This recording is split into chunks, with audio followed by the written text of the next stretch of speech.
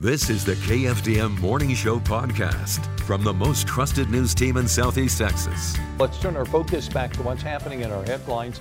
Jefferson County grand jury indicting a man on a charge of assaulting a Beaumont police officer. Kelsey Boers is live in studio this morning with more on what all this indictment entails. Good morning, Kelsey. This is a story we've been following for a while. It has, and we've been waiting to see what would develop and who would be charged in this case. 41-year-old Christopher Shaw was indicted on a second-degree felony charge of assault on a peace officer. If convicted, he could face up to 20 years in prison. Shaw's attorneys say the suspect was allegedly left paralyzed while in police custody.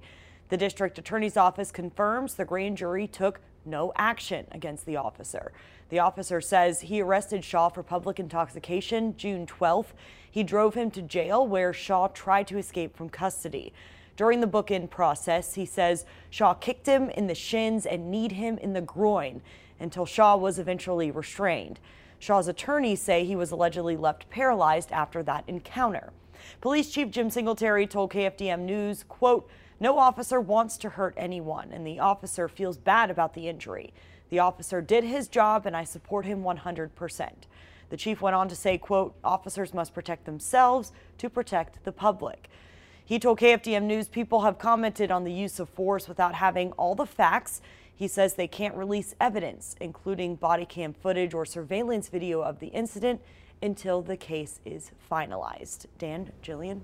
All right, so again, something we'll continue to watch, and as we get information, we'll share it, both on that line and on air. Thank you, Kelsey. We'll talk back with you in a bit. 5:36. New this morning, longtime Jefferson County District Attorney Bob Wortham confirms to KFDM he's not running for re-election this next year.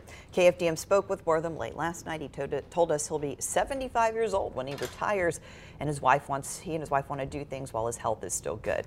Wortham says he's worked 60 to 80 hours a week as DA, and it's time to enjoy life. He says he's ready to spend time with his wife and children and repay her for what she's done. He served many roles in the legal and judicial system, including U.S. Attorney and State District Judge. Well, it's an issue many are experiencing post-Hurricane Ida, fueling up to get to safety gas stations in parts of Louisiana, dealing with shortages, many now for days on end. Victor Georgia spoke to some people who say they're headed to a safer spot, but the lack of gas is adding to their frustrations. There's nothing open and all the way through Baton Rouge, and we were lucky to find this, so we just jumped off the exit, and here we are. We're in line. I'm next. That's good. My buddy's getting his gas over there, and then we'll be on our way. Warren Mullaney is on his way to Spring, Texas from Metairie. He still had half a tank when he found gas again and was not going to take any chances. He's happy he's on his way to a safer spot.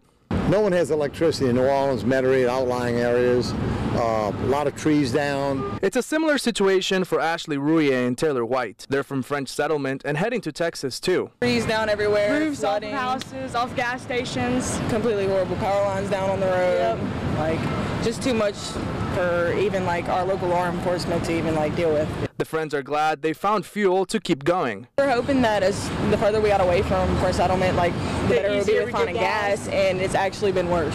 Meanwhile, Mullaney tells me what he's going through right now is nothing new. He also faced Katrina. On the same day, August 29th, 2005, and you know, a little deja vu here. And he says, although times are tough, I'm a positive person, you know. I know the good Lord He'll make things happen positively for everybody, hopefully.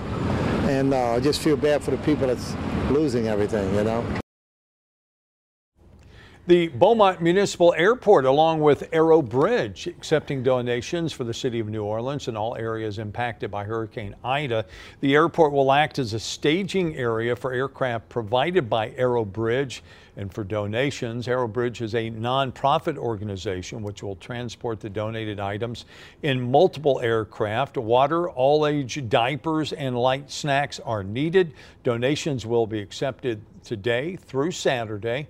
If you're not familiar, the airport is located at 455 Keith Road. And now your daily weather forecast from the most trusted weather team in Southeast Texas. And good morning, Southeast Texas. Aaron Mack here with your Weather Authority. On the second day of September 2021, we have another full day of heat and a little bit more rain for you for those of you who kind of can't stand it, but it's going to be scattered again today. It bumped up yesterday from a 20% chance up to 40%.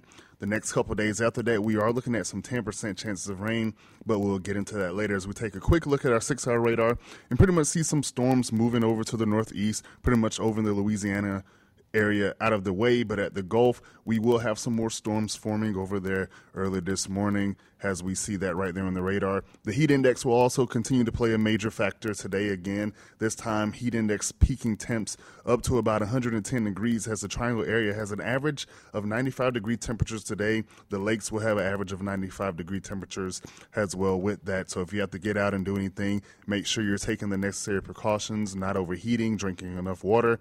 And right there, you see our rain outlook. We've got that 40% chance of scattered showers and thunderstorms today. Next couple days, 10% chance Friday and Saturday, and Sunday. That reprieve that we had going on the other day is actually bumped up to about 20% going into Monday as well. So the rain is looking to stick around for quite some time. A few isolated storms for the next couple days going into the weekend instead of the scattered, which we've been seeing. So some of those areas that were seeing rain and weren't seeing rain, you may start to see some, and it'll be there for a little bit going into the weekend. That's all that we have for you right now. Hope to see you during the show. Have a good day, Texas. Join us again tomorrow morning for your daily news and weather from the most trusted team in Southeast Texas.